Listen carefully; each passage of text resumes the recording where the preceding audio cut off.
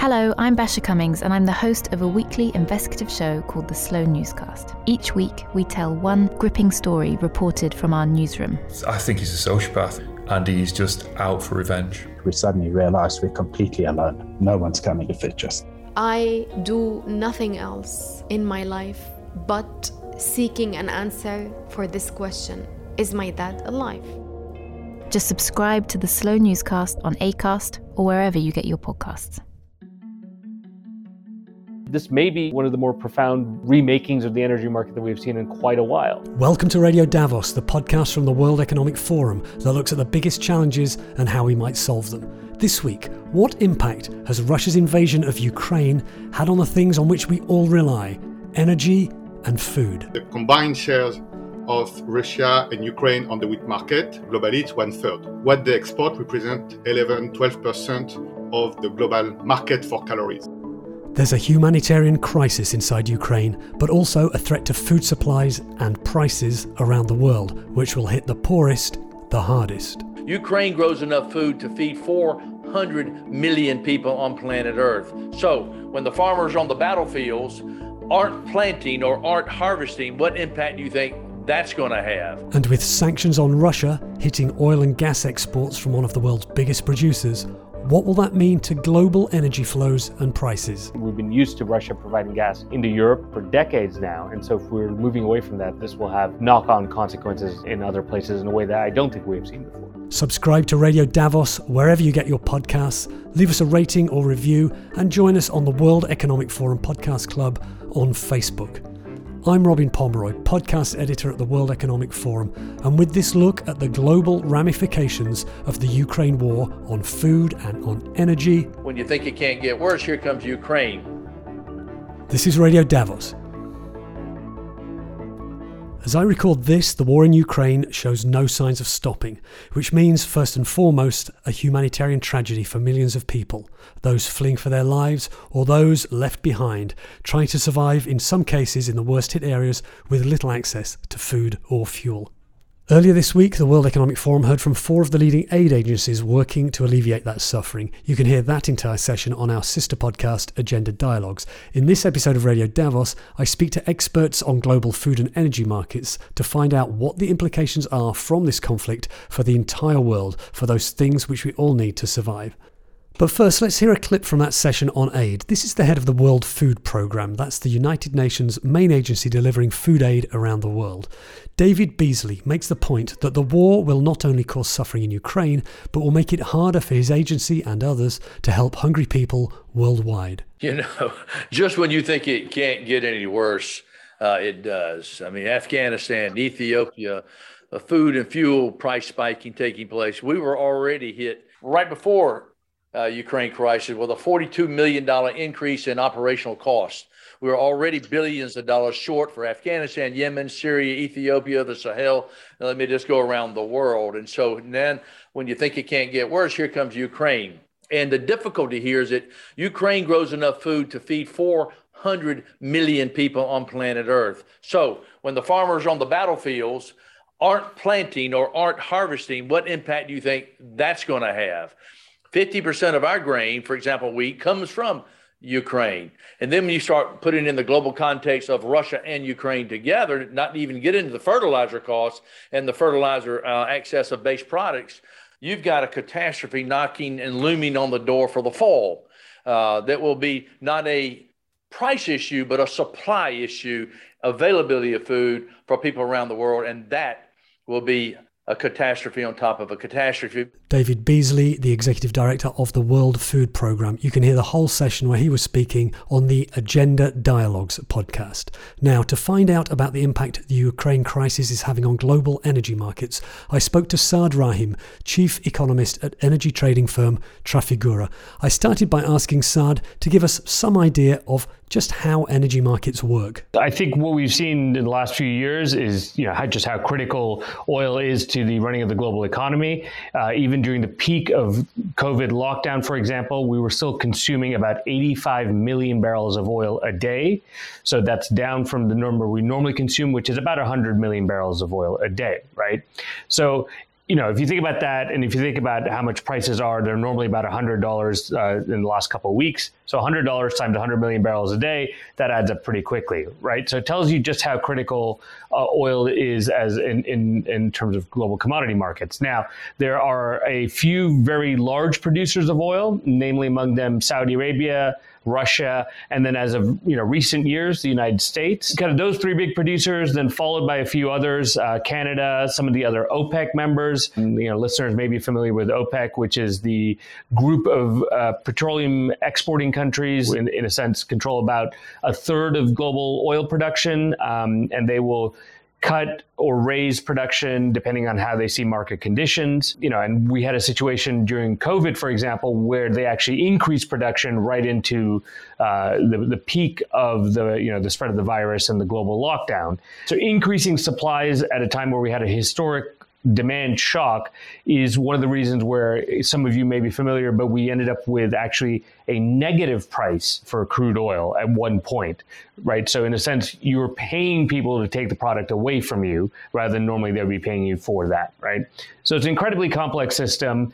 The big demand centers, as you can imagine, as with many other things, China, the US is the largest consumer, followed by China. Japan is still a very large consumer of oil as well. India and other emerging markets.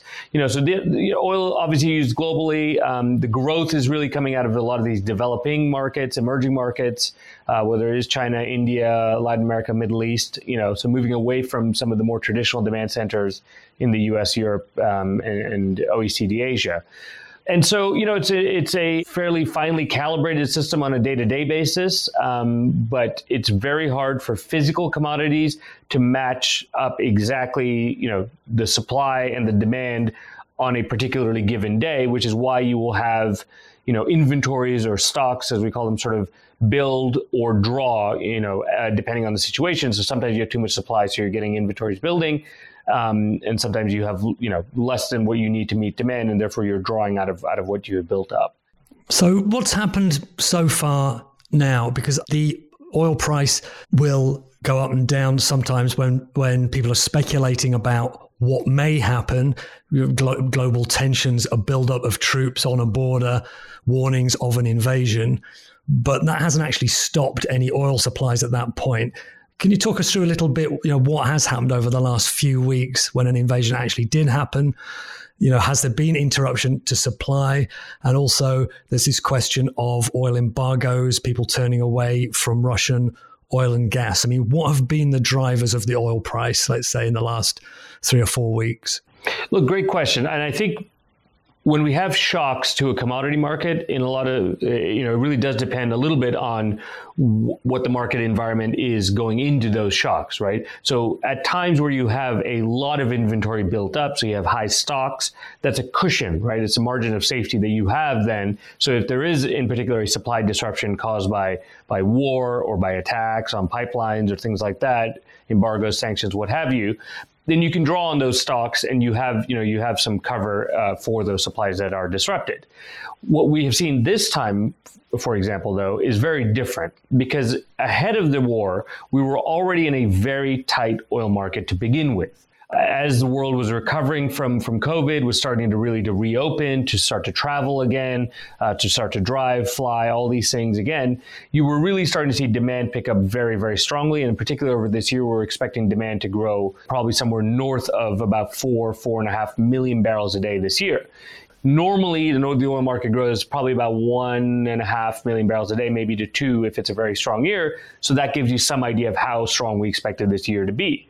Now, obviously coming back from a low base as you were recovering after COVID, but very strong demand growth. On the other hand, supply was not expected to keep up with that demand growth.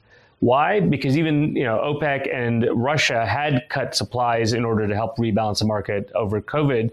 They've been bringing some of these supplies back, but not quickly enough and without really the scope to be able to increase to match that demand.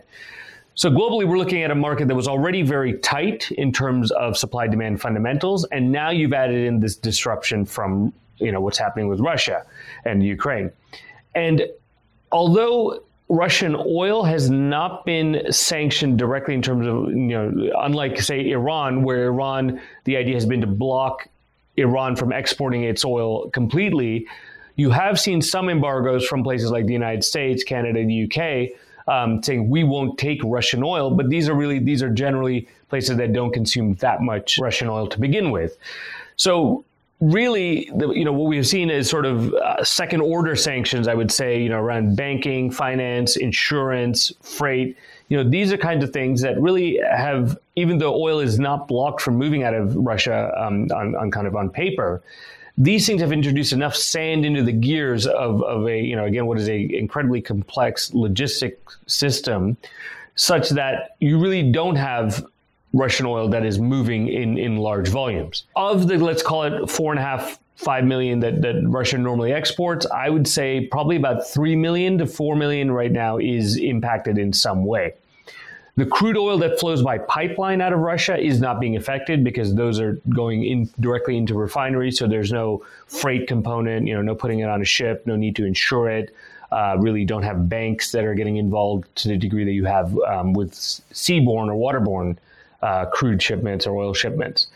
It's really on the waterborne side that we're seeing really a real slowdown. And you can see that because, what Russian oil is being offered to the market, so there are companies that have, had pre-existing supply agreements with Russia before all this happened. So you've had, they have a quantity of oil that has not been sanctioned and they're trying to now sell that.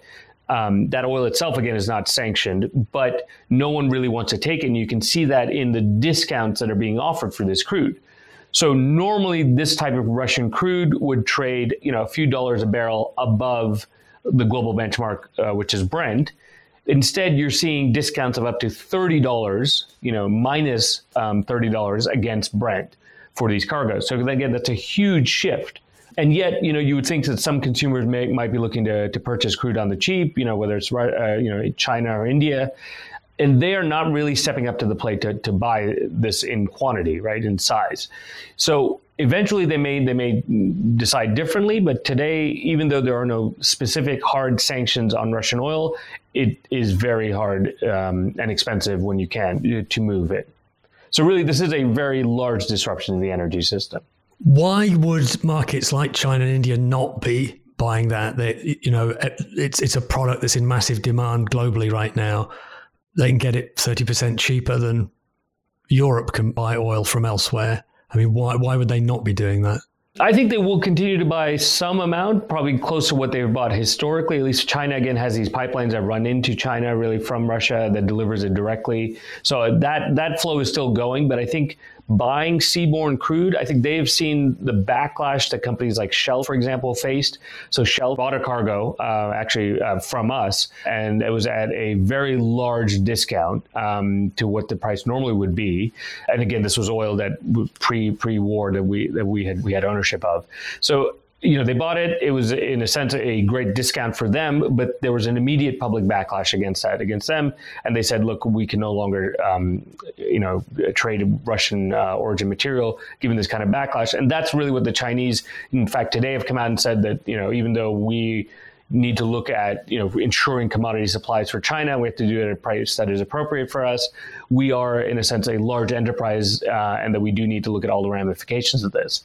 So they are not looking to really step up and buy cheap barrels today. Again, that may change. There may be a price point in which they say, look, this is too tempting to miss out on. But that's not the case today. They're looking at the escalating violence in Ukraine. There's talks today, at least, there may be some sort of ceasefire or peace agreement. If that's the case, then I'm sure there will be some of these flows that do open up. But the longer this continues and the worse the violence gets, I think the harder people are finding it to really to be able to trade. There's a lot of what we would call self-sanctioning going on in the industry, meaning even if the EU, for example, has said, look, we have not put a ban on Russian oil. In fact, let us be very clear that we want to continue accepting this. Companies, again, are not handling it. So whether it's Shell, BP, Total, who normally would handle a lot of these volumes, a lot of the refineries in Europe, again, saying we're not touching this, we're not accepting the material.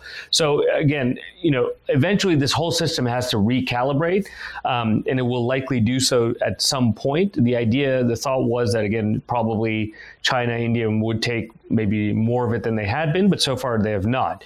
And that's causing a a real backup in the system. And the reason for that is, you do have physical storage capacity constraints, right? If you're Russian, you're still producing, 10 million barrels a day that you're supposed to be exporting about, call it 5 of that. 5 million barrels a day of liquids adds up very, very quickly, right? And so you start to run out of storage and you have to start to shut down refineries as well as in your upstream production operations.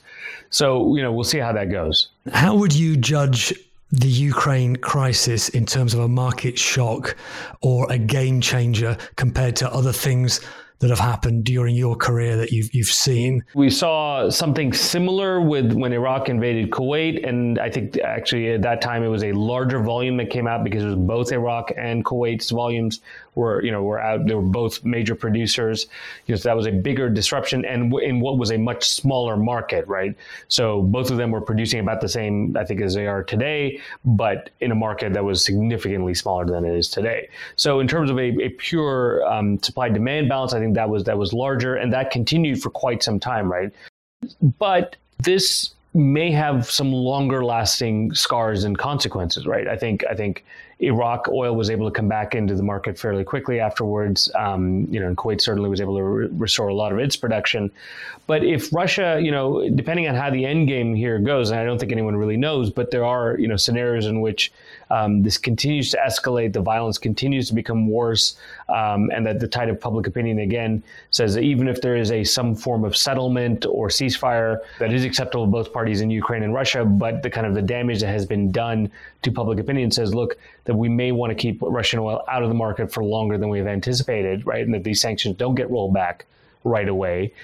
This may be, one of the more profound remakings of the energy market that we've seen in quite a while, in terms of then saying, okay, well, where do these flows go from Russia, right? Are they completely shunned, or do we start to see a realignment of the energy system? These flows start to move more into, again, China and India. Those displaced flows from the Middle East and, and West Africa, and those go back into the Atlantic basin markets, right? And what does that look like? So I think we are looking maybe at a scenario where we do start to see some very profound shifts on the oil side. And on gas, you're already seeing it, right? Very much so that regardless of what happens from here, Europe is saying we want to reduce our dependence on Russian gas. We get 40% of our supplies from Russia. So we want to now start building alternatives both on the renewable space, and so displacing gas, maybe rethinking nuclear, maybe having to bring some coal plants even into reserve, but then also really bringing in LNG, liquefied natural gas. So gas that has been super cooled and compressed and then is put on ships and then is brought into terminals where it has to be then turned back into gas, which, as you can imagine, is an expensive process, but allows you more flexibility than having to sit on the end of a fixed pipe, right, from Russia. And so I think Europe is really starting to look at that. And again, that's a profound remaking of the global gas system, right? We've been used to Russia providing gas into Europe, for decades now. And so if we're moving away from that, then this will have knock-on consequences in other places in a way that I don't think we have seen before. Now, how will all this impact on the famous energy transition? We've got to move away from fossil fuels by 2050, make a big effort on that this decade. Look, this is a great question. It's one, we have been speaking about as an industry for quite some time. And in particular, for those of you who may not remember, but oil prices really collapsed in 2014. They went from about $110 to the low in 2016, which was about $28, right? So a major, major move down. And that really set off a cycle which starved the industry of capital and new investment. To put things in context, right? So normally you probably lose about 4 to 5% of your production base every year. As you can imagine, as you produce oil out of a reservoir, there's less of it to then produce over time. And so, you need to then continue to invest to an amount that allows you to at least maintain production, if not grow it as demand goes up, right? So in a sense, you have to constantly be investing more than you were the previous year to kind of grow that production to keep pace with demand. And we didn't do that, right? We didn't do that really since 2014 all the way till now. And so there's probably about something like on the order of $2 to maybe $3 trillion of projects that have been canceled, shelved, pushed back, what have you. And that has created a major supply gap in the market. And that's what we're feeling right now, right? Is that we don't have the flexibility to bring on barrels when there is this type of disruption from Russia, when we're seeing the kind of demand that we're seeing. So part of what's been happening is that people have been saying, look, we really need to focus on the energy transition. We need to reduce our usage of fossil fuels. And I do think there's been a bit of conflating of fuel that we use for power generation and fuel that gets used for road transport, right? So people tend to lump all these things together in one go and say, okay, well, for the energy transition, we need to build a lot more renewables, right? Or we need to reduce our dependence on coal and then also do a lot more electric vehicles. Whereas I would say these are probably two different problems in a sense, right? And the point I'm making here then is, oil demand is here to stay with us for some period of time, right? Even if it's not growing in a few years' time, you still have to maintain that base load of demand. And we're not investing enough to meet that, right?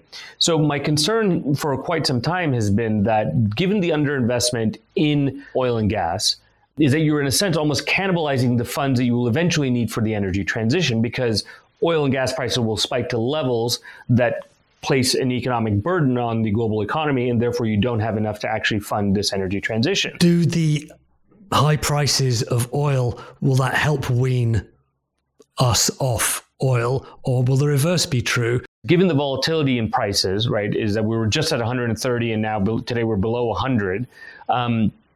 Companies have been a little bit, I would say, understandably perhaps, gun shy about investing in new projects, especially ones that have a long lead time, right? So if you're saying, well, if I start a project today, but I don't get the oil for another 5 or 7 years, what will the environment be like when I bring those barrels into the market, right? Is it going to be a market where people are saying, look, we don't want this oil? So am I simply destroying shareholder value by investing in these things today when I could be returning it to shareholders? And that's what we're seeing a lot of, is companies are eschewing sort of new capital investment to return in the form of buybacks and dividends, cash to shareholders, right? And they're saying, look, that is what we're being told by our shareholders, that's what they would like us to do. So I think there has to be a question around what is the most sustainable path that gets us to an end point that we all want to be at, which is that we have reduced our dependence on these fuels, that we are able to then, reduce the amount of carbon in the atmosphere. But again, to do it in a way that we're not, penalizing in particular emerging markets where they can't handle price spikes like this, what we're seeing, and that does cause economic hardship, that does cause demand destruction. I think this is something that is getting a rethink now in the wake of what's happening with Russia and Ukraine. As you say, there's a big push now in Europe to say, okay, we need to think about how do we reduce our dependence, in particular on Russian gas. Does that involve building more renewables? But also it likely involves bringing in more LNG from places like the United States. And so we need to maybe build, more regasification terminals for this LNG when we've been reliant on pipeline gas from Russia. And so again, I think governments are realizing a little bit, it has to be an all of the above solution. It can't just be a pick winners and invest that way, because you simply won't have a smooth enough transition if that's the case. Putting our money where our mouth is, or politicians deciding certain things, where do you feel the cards are going to fall after this or during this? Well, our CEO likes to say, price is the best geologist in a sense, right? As in, if prices do stay high and are sustained at those levels, that is a market signal telling you that the world needs more investment in this sector, right? And especially in, what is still, relatively speaking, a low yield world, people are still looking for returns. I think eventually the types of returns that we're seeing at these prices, people will then say, okay, capital needs to come back to the sector, because you can earn a return that is commensurate with what we're looking at in terms of kind of the downside on this, right? But that takes time, and that takes prices to move higher and stay higher. And I think what we have seen is that even with prices at about $100, we're still not seeing massive new investment come in. Again, we're starting to see the U.S. shale sector start to turn up a little bit. But even there, these are companies that have been burned badly. Where companies in the last few years, when they announced a new drilling program, a new CapEx program, would see their share price plummet and effectively be punished by shareholders who are saying, look, that's not what we want from you. We want the cash back. So until companies start to say, okay, and again, investors start to look at it and say, look, this is a long-term returns game, that we need to then bring capital back into the sector, that's when you will then start to see that, right? But that is a market mechanism that needs to take place, and we're not quite there yet. But at the same time, that market signal, that price signal, does it make renewables look like a bargain now? Agreed, and I think again that is what we're seeing. We're seeing the new strategy come out of the EU in particular, but even coming out of COVID. If you looked at China, you looked at the US, you looked at Europe. Major new stimulus plans directed towards renewable energy, towards electric vehicle infrastructure and charging and all of that, right?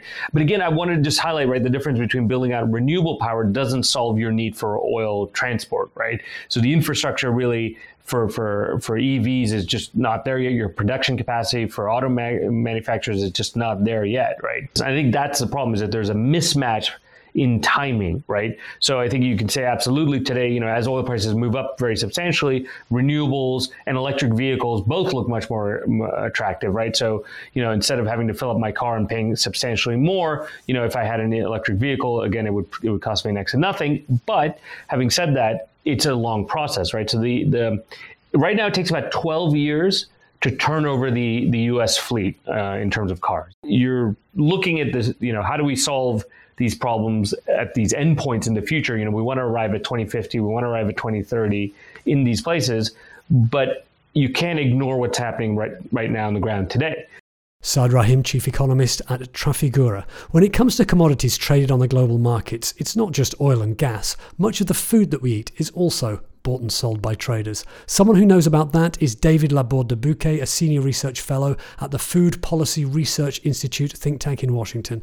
I asked David why Ukraine and Russia were so important for global food production. So historically, we have seen this region of the world as the breadbasket of Europe. So it's not a kind of novelty. It's just with what has happened after the Second World War, this part of Europe was disconnected from the rest and even from a lot of global markets. After the collapse of the Soviet Union, actually the agriculture in this country also collapsed. So in the early 1990s, if you want, these countries were actually net importer of grains. But after 20 years, they have recovered and they have become leading exporter of several products, in particular wheat, or sunflower seed and sunflower oil. And just before the crisis, if you were taking the combined shares of Russia and Ukraine on the wheat market, globally it's 1/3. So yes, they have become key food exporters. And if you try to convert all the agricultural commodities into calories, what they export represent 11-12% of the global market for calories. Absolutely huge then. So how have we seen the war, the situation there, affect those supplies around the world? So even before the war and the invasion started, there was a lot of military operations. So actually, the ships that move around the Black Sea were disrupted. So actually, Ukraine has started to export even before the military operation. And of course, now there is a war. So basically, there is no shipment leaving Ukraine. The game of sanction and retaliation also has disrupted the export of Russia.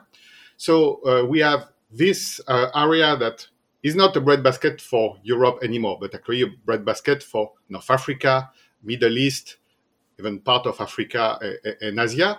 That's where the big disruption takes place right now. So food cannot leave the Black Sea to go where normally it is aimed to go.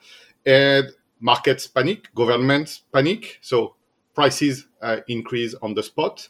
And that's really the short-term effect. Then we are going to have more medium-term and long-term consequences, both on the food market and on the fertilizer market. So there are two ways that these flows of grains are being stopped: by military events for Ukraine, even before this invasion actually happened, and then sanctions. I mean, how, at the moment, and things could change, but how are sanctions stopping Russia exporting? So mainly through the fact that you have some company that doesn't want to operate with Russia right now. Even if the sanctions try to protect food trade, you have just a number of companies that doesn't want to do business with Russia on the spot for various reasons. Okay, it can be just a matter of communication, or even just thinking that their banks will cause problem. So we have this specific aspect. Of course, the SWIFT sanction also make business more difficult. That's the banking, the bank transfer organization. Exactly. So for very large transactions, in particular from government to government, doesn't really matter. But for a lot of medium-sized operators, actually, it creates a disruption. And then you have the fact that the sanction applied to Russia has led Russia also to kind of retaliate, either by saying, I'm not going to export fertilizer, or just also because their own economy is collapsing.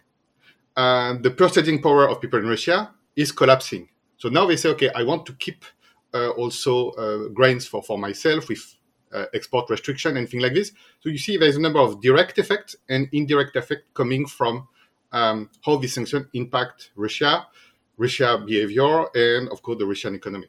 So what will be the impact of these reductions or disappearance of exports of food from those two countries on the world? So, as we discussed on the spot, you already have countries, in particular in the Near East or in North Africa, that have actually already bought some grains from Russia, or in particular from Ukraine, that are not delivered. So, there is a fact that, yes, there was grain in Odessa. Normally it should have been sent, is not sent. So now you have this country that try to find other options. And so they are turning to South America, they are looking at Australia, they are looking at India, so other, in particular, wheat exporters that can fill the gap in the short term. And then the two big questions, how long this conflict is going to last. First, can Ukraine and Ukrainian farmers go back to their field in April to plant some of the spring crops, if you want? But what will be the state of infrastructure? Are they going to have oil for their tractors? So there's a number of questions.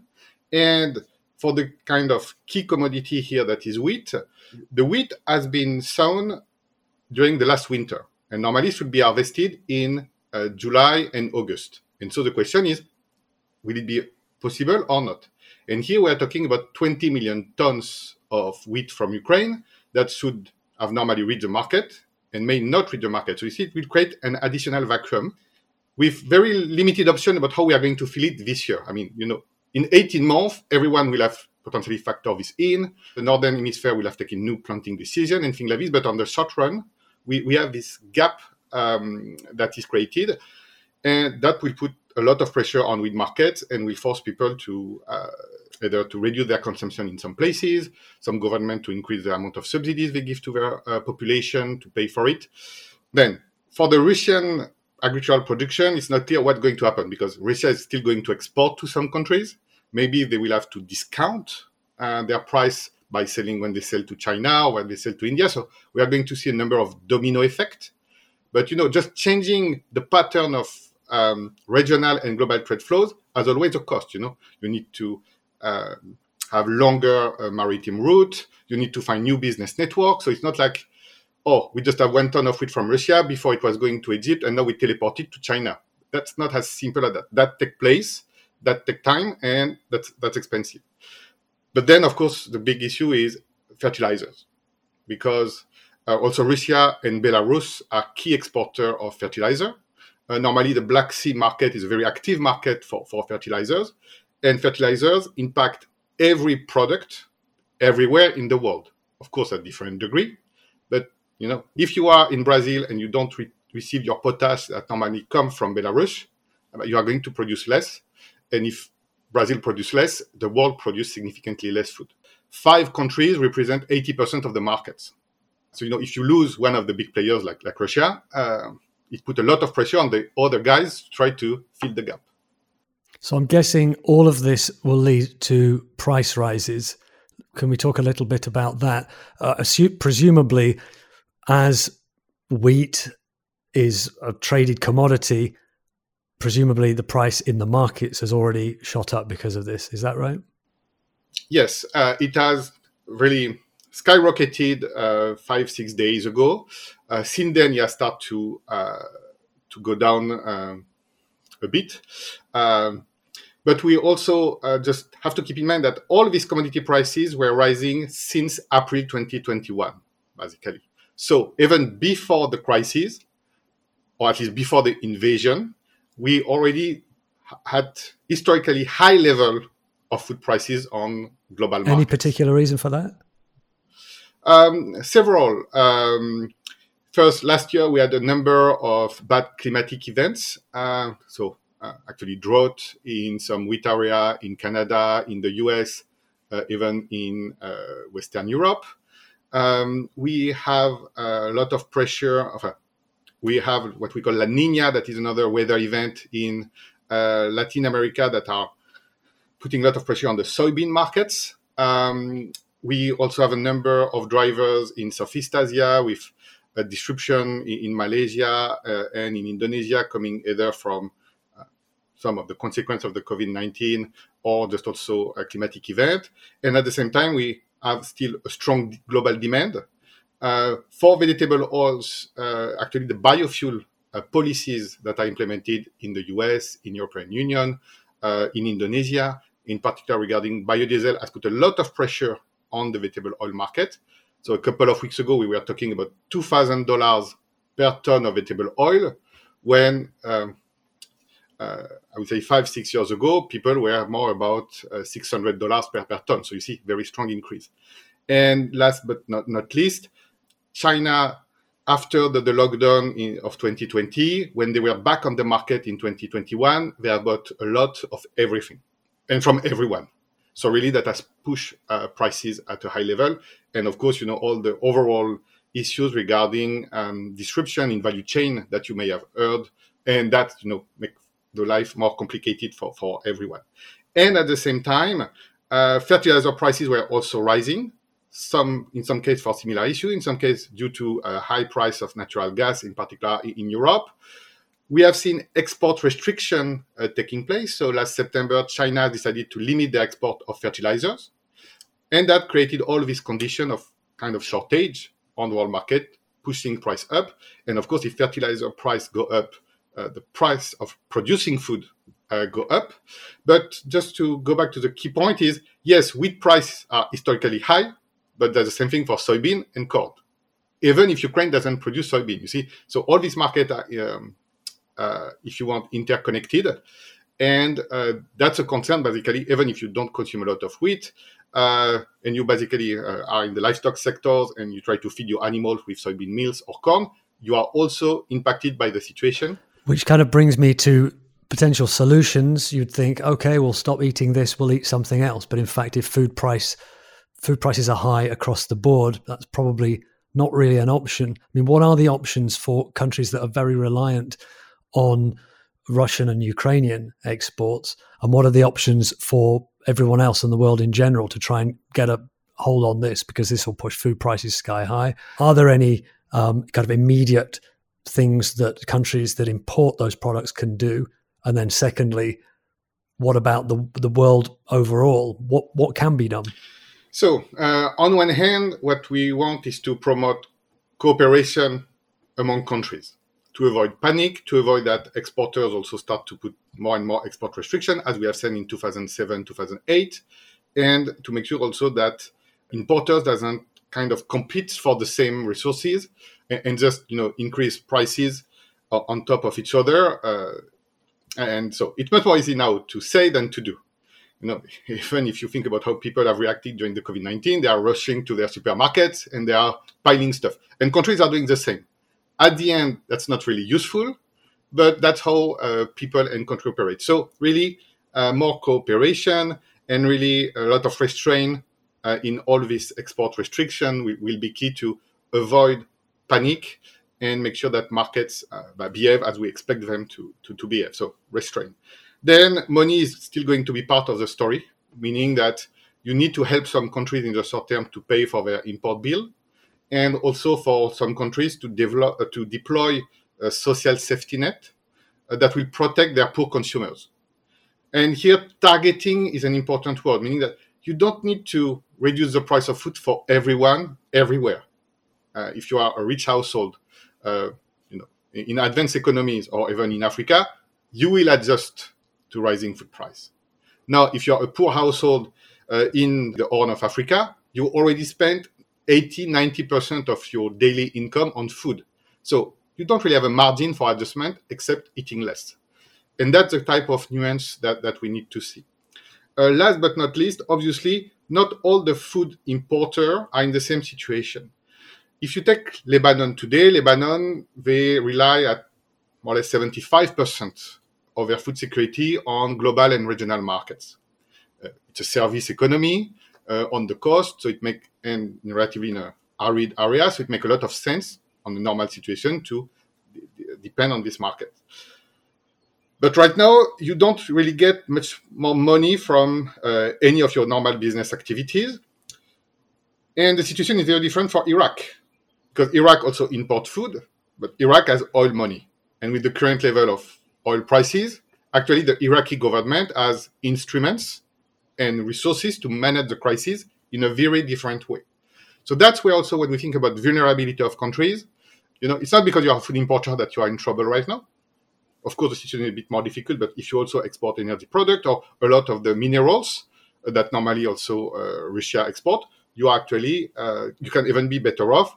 And it's really much more how the government is going to manage and redistribute money around than asking anyone to help them. So what should we be looking out for now? You mentioned the harvesting season and then the planting season. I mean, when will we know if things are starting to get better or starting to get worse? What are those key steps? So on one end, the situation on the ground in Ukraine is going to be very important. We all hope that conflict will stop as quickly as possible. And to some extent, people in Ukraine, just a parenthesis, in terms of food insecurity, people in Ukraine are really also on the front line. We talk about global food insecurity, but if you are a refugee or if you are in a Ukrainian city right now, you have serious concern of food security. And Ukraine is 40 million people. So, there is a global concern, but also there is a local concern. So conflict can stop, people can go back to normal. The question is how infrastructure will look like, because even if you have farmers that can go back to their field as we are going to have fuel, but then even if they harvest the grain in July, can we bring this grain to the port on the coast? So how the rail infrastructure, railroads actually operate. They have been already damaged. So planting, harvesting, and trading from Ukraine is really a hotspot of concern. But then around the world are we going to have enough fertilizer for the farmers? How we are going to manage a potential shortage of fertilizer this year is a big question mark, and also on which we hope to see collaboration and rational planning and rational thinking, not just emotional response. David Laborde de Bouquet of the Food Policy Research Institute. Before him, you heard Saad Rahim, Chief Economist at Trafigura. Thanks to both of them for joining us on Radio Davos. Please subscribe wherever you get your podcasts, and please leave us a rating or review and join the conversation on the World Economic Forum Podcast Club. Look for that on Facebook. This episode of Radio Davos was presented by me, Robin Pomeroy. Editing was by Jerry Johansson. Studio production was by Gareth Nolan. We'll be back next week, but for now, thanks to you for listening, and goodbye.